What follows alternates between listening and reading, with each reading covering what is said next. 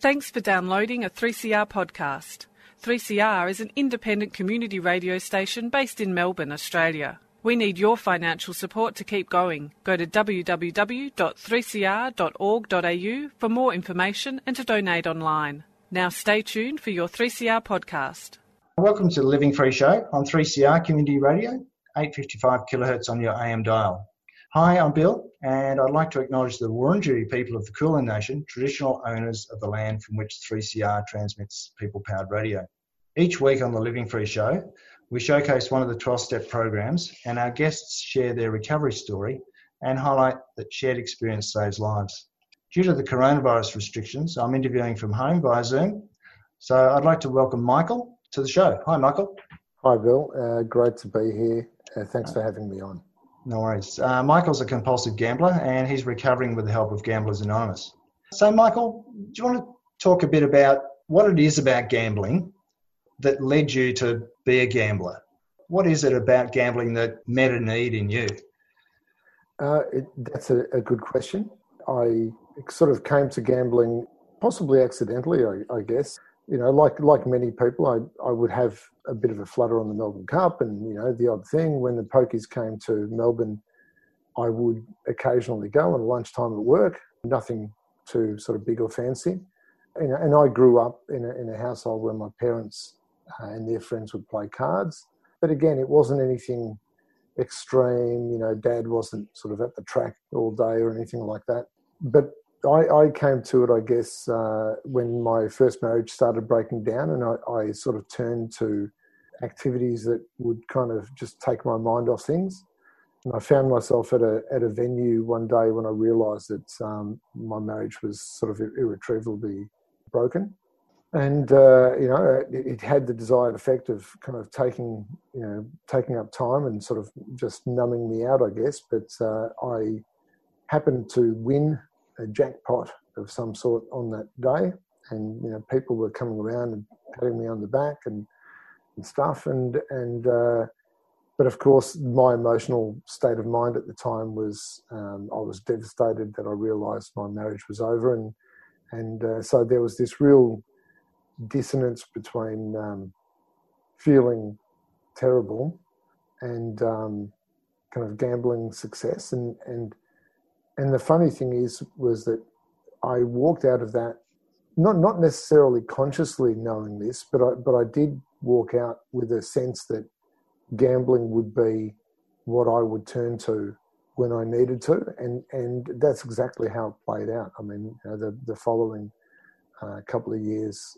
contained a lot of emotional stresses for me, and being someone that never really matured enough to be able to deal with those things on my own, I turned to gambling more and more, and it became a pattern of behaviour for me. Yeah. So what sort of things led you to being a gambler? Because gambling requires you to spend money, and if you're in a relationship, then how do you hide that, and how do you justify that spending? Yeah, that's a good question. I mean, I could have become a different sort of addict because when my first marriage was breaking down, I'll be honest, I gave everything a crack. Yeah. I sort of got blotto on booze and tried sort of dabbled in drugs a little bit. That probably scared me off a little bit, but. I found that gambling, I wasn't gambling huge amounts of money. Initially I found that I could take up lots of time doing it and without a great cost because I wasn't gambling, you know, I was gambling sort of very small amounts of money at the pokies. But like anything, like any addiction, I guess the need became greater and greater, and by the time that it did start to become a problem of needing to hide the financial kind of shenanigans I was having to do to sort of, you know, shuffle money from one account to another and, you know, get credit cards and that sort of thing to hide it, it was too late. I was already hooked. So it wasn't so much a kind of a choice of which form of addiction shall I have. It just happened to be that's the one that stuck. And I guess the other two forms that I tried left me in an impaired state. Yeah. And I preferred this because it didn't leave me in an impaired state. It had the same numbing effect, but without the downsides of, not being able to drive or not being able to work. So what sort of things in your childhood led you to to be prepared for gambling? Yeah, look, I grew up in a loving household, but I think there was this expectation, when my parents were migrants, and there's always an expectation in migrant families that children will do better than their parents and, study well and work hard and be a good boy and all that kind of thing. And I really was sensitive to the pressure of that. I mean, I was a good kid, I was a great student, but that didn't mean that I felt that I was enough. I felt that I was constantly having to sort of prove myself and to be, to meet their expectations. And I resented that feeling. And as a result of that resentment and the sort of constant scrutiny of what I felt was constant scrutiny of my life, I developed a kind of a secret life where I would do things that only I knew about and that I could keep secret from everyone else. And I could somehow say to myself, haha, you think you've got me pegged, but I actually have this other secret. So I became very good at keeping secrets. And of course, good at keeping secrets means good at lying, really. Yeah. And so I could dissemble very well, and that stood me in good stead. And at the same time, because I never learned how to deal with my anxieties other than through lying and maintaining a secret life, I was absolutely primed for an addiction because that slotted right into those abilities. Yeah. So did you have any sort of, did you have low self-esteem or anything like that? Did you have any issues about self? I did. It's funny because I at face value, I was, one of the top students and kind of doing well, but I felt I did have so low self-esteem. I felt incredibly shy around girls. I, was a weedy kid, so I was never a sporty kid. So that was another thing that I wasn't great at. My migrant parents didn't care about sport. They just wanted me to be good academically. So it didn't matter to them. But of course, when you're in a peer situation at school with a whole bunch of other kids playing footy and cricket, that was not comfortable. I was definitely a nerd. I was definitely a nerd at school, and so always felt on the edge and a bit of an outcast in that sense, Yeah. So what about relationships then with your first wife? Was that a good relationship? Obviously it broke down, but was that part of the problem? Well, I when we first met, we were both traveling, and I suspect that I was kind of looking for a life to latch onto. And we really liked one another, and I can't say that I knew what love was. I didn't know what it was. So, we decided in pretty short order to get married. And at first that was fine. I was on top of the world because I felt, I was finally out from under the parental kind of purview and but not really actually, because you never are. You carry that with you, that expectation that you believe that they have. And so we sort of came back to Australia, and because we met in Europe, and we settled into our own sort of household and routine. But I pretty rapidly came to realise that something wasn't quite right, in the first couple of years. And as it turns out, my wife, who, I was also her sort of first marriage, well, how can I put this? Things weren't sort of great in the bedroom. I don't know how else to put it. And this isn't, I'm not sort of laying blame or anything like this at all. As it turns out, we weren't compatible for a reason. She, unbeknownst to her, when we got married, sort of discovered her true sexuality in the course of our marriage, and good for her. I mean, that was a really healthy discovery for her, but it meant that the marriage was over for me. I found that hard to deal with, and it was when I realised that our marriage was irretrievably broken as a result of that I turned to gambling, and I, something that had previously just been a minor pastime became a problem. Yeah. So, did gambling? What did gambling give you at that point? Yeah, look, lots of things. I mean, it gave me a sense, like I said, the secret life that I could maintain.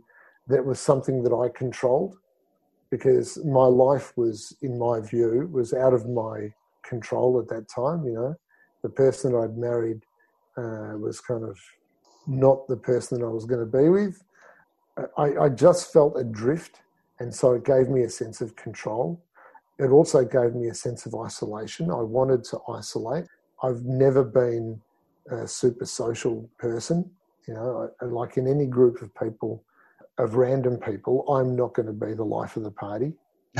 Amongst my close friends, once I sort of overcome that hurdle, I'm a gregarious person, but it definitely wasn't that with strangers, and I craved the isolation. I wanted to be alone and away from my problems and away from life.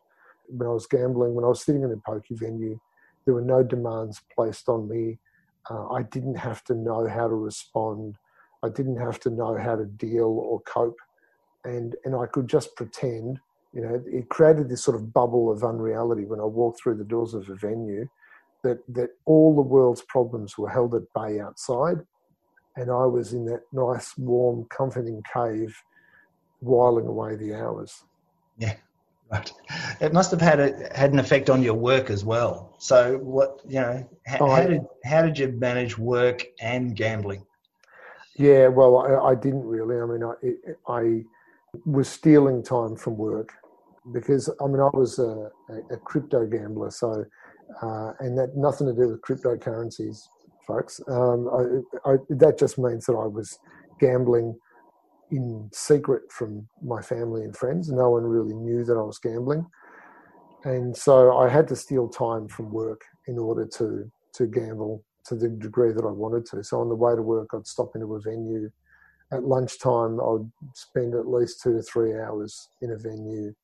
On the way, I'd leave as soon as the clock ticked to 5 o'clock and get to a venue and stay there for as long as I possibly could without getting the third degree when I got home, because by this stage, this was probably a couple of years after I had first started gambling manically, and I had gotten married again. And so I really didn't want that secret life to sort of come out, because my second wife thought the world of me, and I was trying to maintain this sort of facade of control and being a wonderful husband and a loving father kind of thing. We had a young a new baby, so I would steal time from work. I had no desire to perform, no ambition. Robbed me of my ambition, robbed me of my productivity. I wasn't productive at work. I was basically just clock watching. It must have been difficult in the family then, if you were starting to gamble more and more. So what was the thing that caused your gambling to, I guess, be uncovered? Yeah, look, I was using my credit card to gamble, and doing a lot of cash withdrawals on the credit card. That was mine. I would always intercept the credit card statement. One fine day, I failed to intercept the credit card statement, and my wife saw it, and the jig was up. I mean, when you see across multiple days that there are withdrawal after withdrawal from an ATM, at the casino, it says Crown ATM, in sort of, an hour apart, multiples on the same day, and then, many days in a row. It's pretty obvious what's happening. You can't explain that away, right? No. Okay. Well, listen, we might take a short break there. You're listening to 3CR, where at this time we're bringing you slightly different programming than usual. But rest assured, we're still here, bringing you radical, alternative current affairs, music and community language programming. Stay tuned to 3CR. This is the Living Free Show on 3CR, 855 kilohertz on your AM dial, and 3CR on digital radio. If you're interested in listening to one of our over 140 podcasts, then you can either head to your preferred podcast platform or just Google 3CR Living Free. On our show's webpage, you'll also find details about Living Free Show and how to contact us. Alternatively, you can call 3CR office on 9419 8377 and leave a message. Today I'm talking about compulsive gambling with Michael, and we're talking about recovery from compulsive gambling through Gamblers Anonymous. Michael, the thing about having or being exposed, I guess, is the amount of money you were gambling. And I think you said earlier you weren't a big gambler, but what sort of impact did that have on the family finances? Yeah, look, it's true. I wasn't a big gambler in comparison to many other people who come into the fellowship. The impact on the family finances in my specific example, situation, was not huge, because I really only resorted to credit cards. It was, in relative terms, manageable. Right? Yeah. The house wasn't mine; it was my wife's. So I didn't have access to a mortgage, or I couldn't remortgage it or do anything like that. Thank goodness. But really, the impacts were just as devastating if the amounts had been 10 times higher, because the behaviour that I was exhibiting and the state of my mind at the time that I got caught, and I was planning to commit crime to get more money with which to gamble, and that's so far beyond the person I thought I was and that everyone else thought I was. But that's where my compulsion had gotten me to. So even though in strict financial terms, the damage I did was not great, because I needed to keep gambling in secret, and the only way to do that and get access to money was to commit crime. That's the point I had gotten to. And so I tell people it's not about the amounts of money, it's about what you had stooped to. And I had stooped pretty low. Yeah, it's what you need to do to gamble. Yeah. Absolutely. Yeah. So gambling is a second life in real terms. So what's it like living the second life with the first life and trying to keep them separate, if you like? What's a day in the life of a problem gambler? Yeah, look, a day in the life of this problem gambler would be waking up too early, half freaked out about what I had done the day before, usually after very few hours of sleep, because I would stay awake trying to think about how I was going to, A, cover the losses that I had made, and B, find further funds with which to gamble, because I was ever the hopeful gambler, thinking that I'd kind of, I was chasing losses. I thought that I would have a big win, be able to square the ledger and walk away. And of course, it was the last part that failed. I occasionally had a big win, but I could never walk away. So the big win always turned into a bigger loss. So I'd wake up, I'd get ready for work, on the way in, would go to a venue, stay as long as I could before getting to work unreasonably late. Stay there, watch the clock until 11:45, duck out immediately straight into a venue, often without having lunch, because I might scoff a couple of dim sims or something because they're really cheap, and and spend every dollar I could gambling.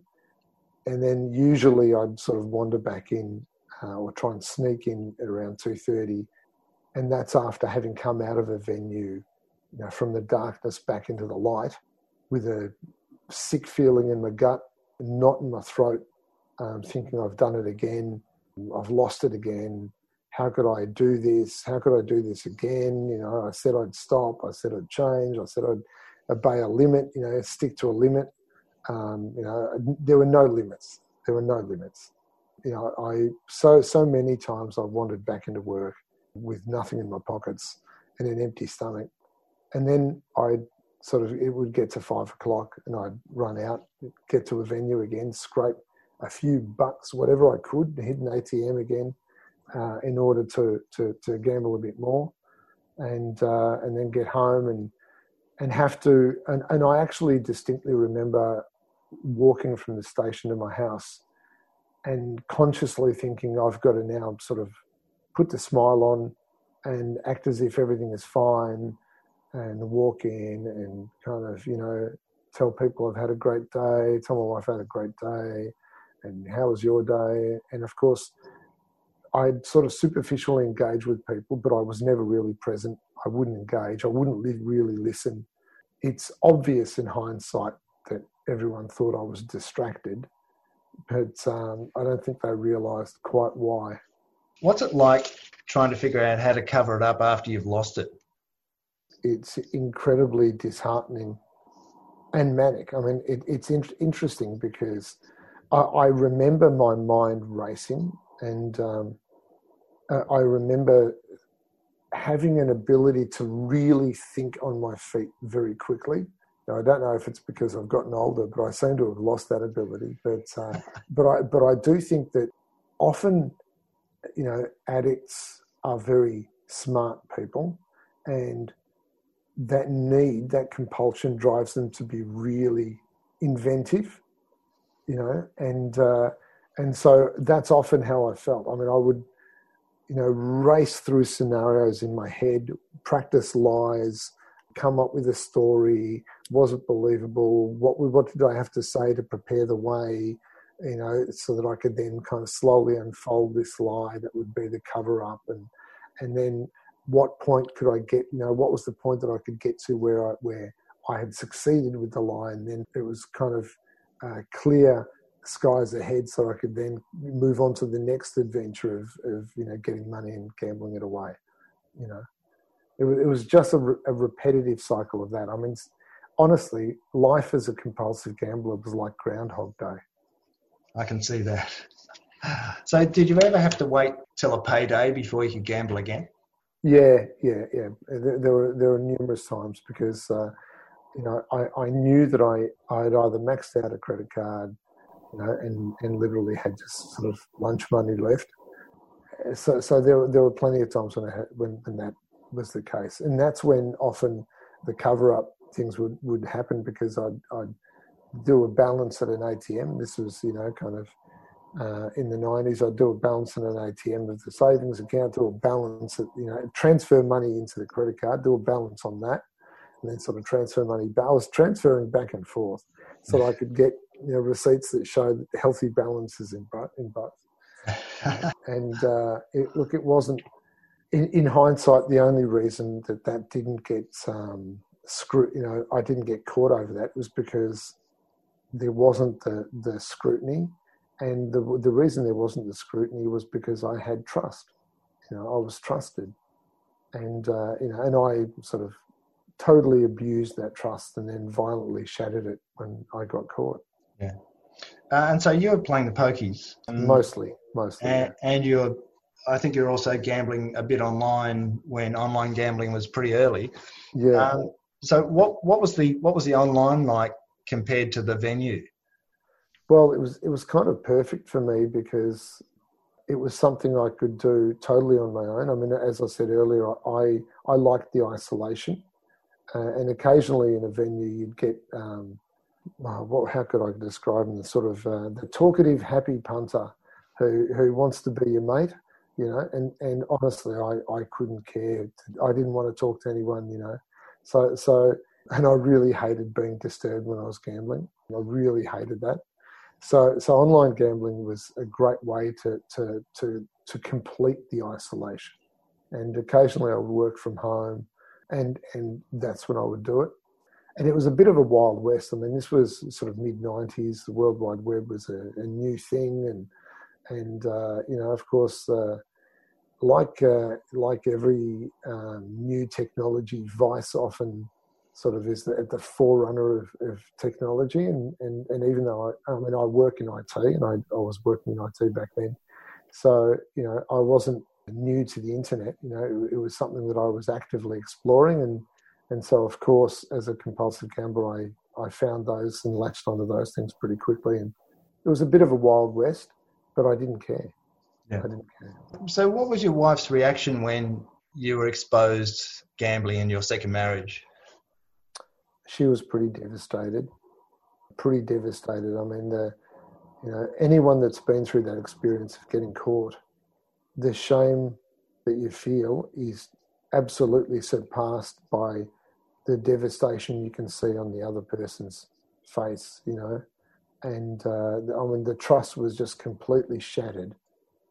But to her immense credit and to my great fortune, she saw something in me that I couldn't see in myself. She, you know, thought I was a nice guy and a good guy at heart, and that I had this problem, and that I had to fix it. And you know, and she wanted me to fix it. There was no talk of you know, I mean, we had a young family. We were still fairly newly married. We had a child that was just under one. You know, I was incredibly lucky to be given a chance, you know. And I sought out Gamblers Help, which was a relatively new thing at that time. You know, this was late 90s by this stage. While the counsellor was very helpful and well-meaning, well-intentioned, you know, he offered me a choice between seeking to abstain from gambling forever and seeking to be able to control my gambling. And for me, that was incredibly enticing because I got a lot of emotional or psychological value out of gambling, the numbing, you know, and the isolation, which is what I valued.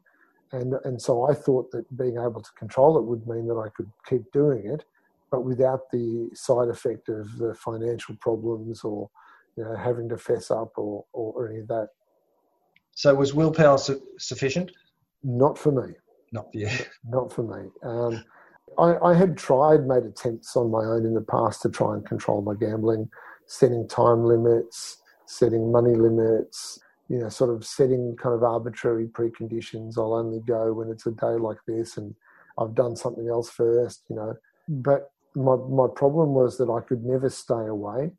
And then whenever I started to gamble, I could never, you know, any limit that I had set, whether of time or money or both, you know, it was like a paper tiger. I mean, it was like working your way out of a wet paper bag. Incredibly easy, no resistance, you know, and yeah, I had zero willpower in the face of my addiction. Zero. Yeah. It didn't work out very well. Yeah. So how were you uncovered the second time? Yeah, look, I mean, the second time, as a result of being caught the first time and seeing Gamblers Help, we had changed the financial arrangements so that we had a joint account. And so that there was now no way for me to access money in any meaningful amount without getting caught. I mean, it was just impossible. And even though, and knowing that was the case, I still was compelled to gamble, you know. So, and I knew I would get caught, you know, and I don't know, I honestly can't tell you why that wasn't sufficient to stop me. maybe I thought I'd get a big win and square the ledger and we could call it, sort of evens and then walk away. But of course, I mean, that was a pipe dream, absolute pipe dream. I'd been trying to do that for years, and all that was happening was the ledger kept getting bigger, with more red ink in it. So I gambled again, and I did inevitably get caught. And at that time, it was a bit of an ultimatum. I faced losing my family. I was already suicidal by that point because I absolutely despaired of ever stopping gambling and of ever getting this under control. And so it was a perfect storm of despair that led me to GA. And it was the best thing that ever happened. My first meeting was just shrouded in tears. I don't recall what I said. I don't recall what was said to me. But I remember getting an overwhelming sense of comfort and support from those present. I remember thinking that they seem to be doing okay, that they've obviously had this problem and that they seem to be okay. Life is okay for them. And so it gave me a lot of hope. And I knew that GA was the way forward for me. Okay, awesome. We might take another short break. In 2020, 3CR is delivering our Beyond the Bars project differently. We've been speaking to the Indigenous men and women in Victorian prisons over the phone, and we'll bring you those chats throughout the week of Monday, July the 6th to Friday, July the 10th. You can also catch up on the audio from the project online at 3cr.org.au/Beyond the Bars 2020. We want to see our men and women out of the prison system, but while they're still there, we will give them a voice through Beyond the Bars. Make sure you listen in. This is the Living Free Show on 3CR, digital radio, and live streaming on 3cr.org.au. And I'm talking with Michael about recovering from compulsive gambling with the help of Gamblers Anonymous. So, Michael, how quickly did GA help you to overcome the need to gamble? Yeah, look, I was one of the lucky ones, I guess. I had that gift of desperation and I really took to it. I didn't want to feel suicidal. I didn't want to lose my family. And so I kind of ran to the program with open arms, and within a few weeks, honestly, the compulsion to gamble was gone. And I felt so far distant from the person that I was just a few short weeks earlier. I distinctly remember looking back and thinking, who was that guy? That guy was so different to who I am now. I mean, the reality was that there's hardly been a change, but I felt that there was this gulf between this newly abstinent me, and that person that was doing this crazy stuff and wanting to commit crimes and was suicidal and, all sorts of things. So it didn't take long at all in my case. I mean, I know everyone's journey is different, but for me, it really didn't take long at all. And, and I sort of, and maybe that was a bit of an undoing for me in the longer term because I managed to get some easy abstinence up early. I sort of never really dug further into the program, and I got kind of comfortable at where I was, just attending a meeting once a week and not doing much more than that, not really working the program, not understanding the steps.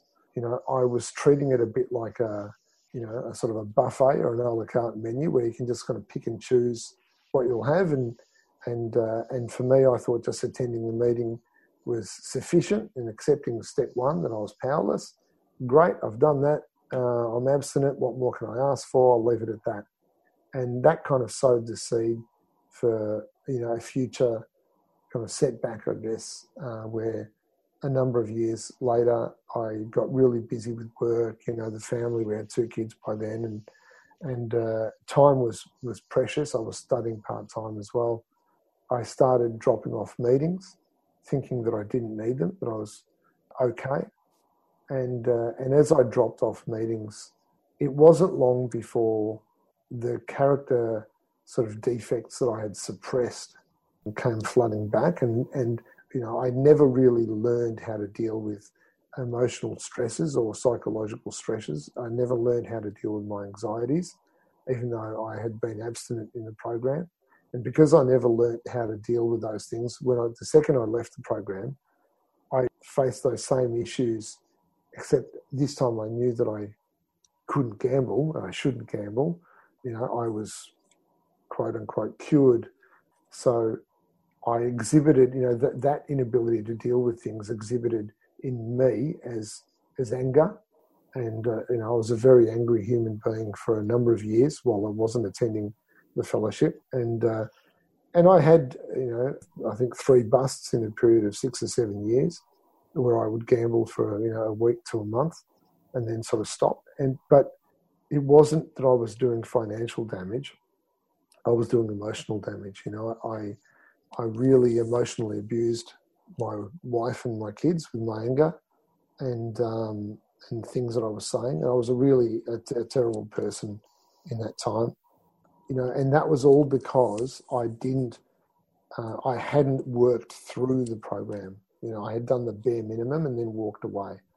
And so I was primed to return to being that emotional cripple, Yeah.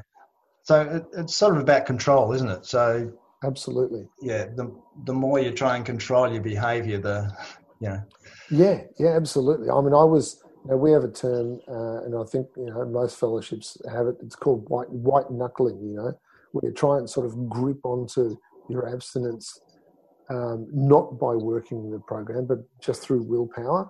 And of course, I'd already proven to myself that willpower didn't work. And so the stress of trying to not gamble, sort of played out in really negative ways, to sort of great and lasting shame. I mean, I sort of emotionally damaged my kids and psychologically damaged my kids.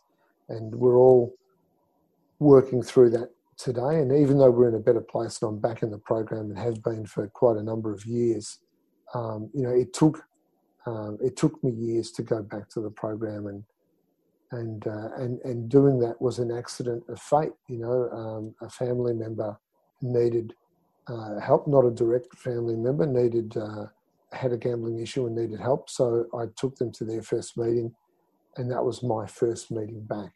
And I realised what I had missed and realised that, I needed to stop being this angry man and start getting better and actually getting better within myself, not just abstaining from gambling. And so I committed totally to the program at that point and started doing multiple meetings a week and service work, got a sponsor, worked through steps, attended steps meetings, became a sponsor recently. I'm still a flawed human being. I'm by no means perfect, be under no illusion. All those things that made me my worst me are still in there.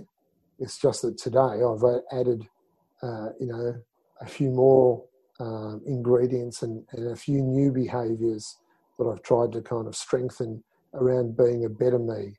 And, and today I'm aware of my flaws and aware of the thinking process that leads me back to those negative thought patterns that are a hallmark of compulsion and addiction. So what about relationships now with your wife and kids? So how much better are they than when you weren't going to GA? Oh, vastly better. I'm now probably one of the calmest people in our family unit, and it has often occurred to me with no small sense of irony that I'm lucky to have had the fellowship in my life, because I now do have the tools for being able to deal with situations and we went through the teenage years, and my girls also have suffer from various forms of mental illness like I do. I suffer from clinical depression, and I see a psychologist for that. But now I'm able to deal with that, and because I've been so open about my recovery and my addiction and the 12-step program, especially with, they're proud of me, and I think they feel comfortable now talking to me about issues or emotional issues. Like I said, it's still not perfect, but we have our moments. But then every family has their moments, and that's to be expected. It's part of life, and I shouldn't desire things to be perfect. Life is what it is, and I just have to learn to deal with it reasonably. Yeah. To be able to respond to it rather than react. Yeah. The issue around family is that they're there we do damage to family by our behaviour. So what sort of amends can you make to your family these days? Yeah, that's a really good question, and I've struggled with that one for a few years because I honestly thought, because the damage wasn't primarily financial in my instance, it was emotional.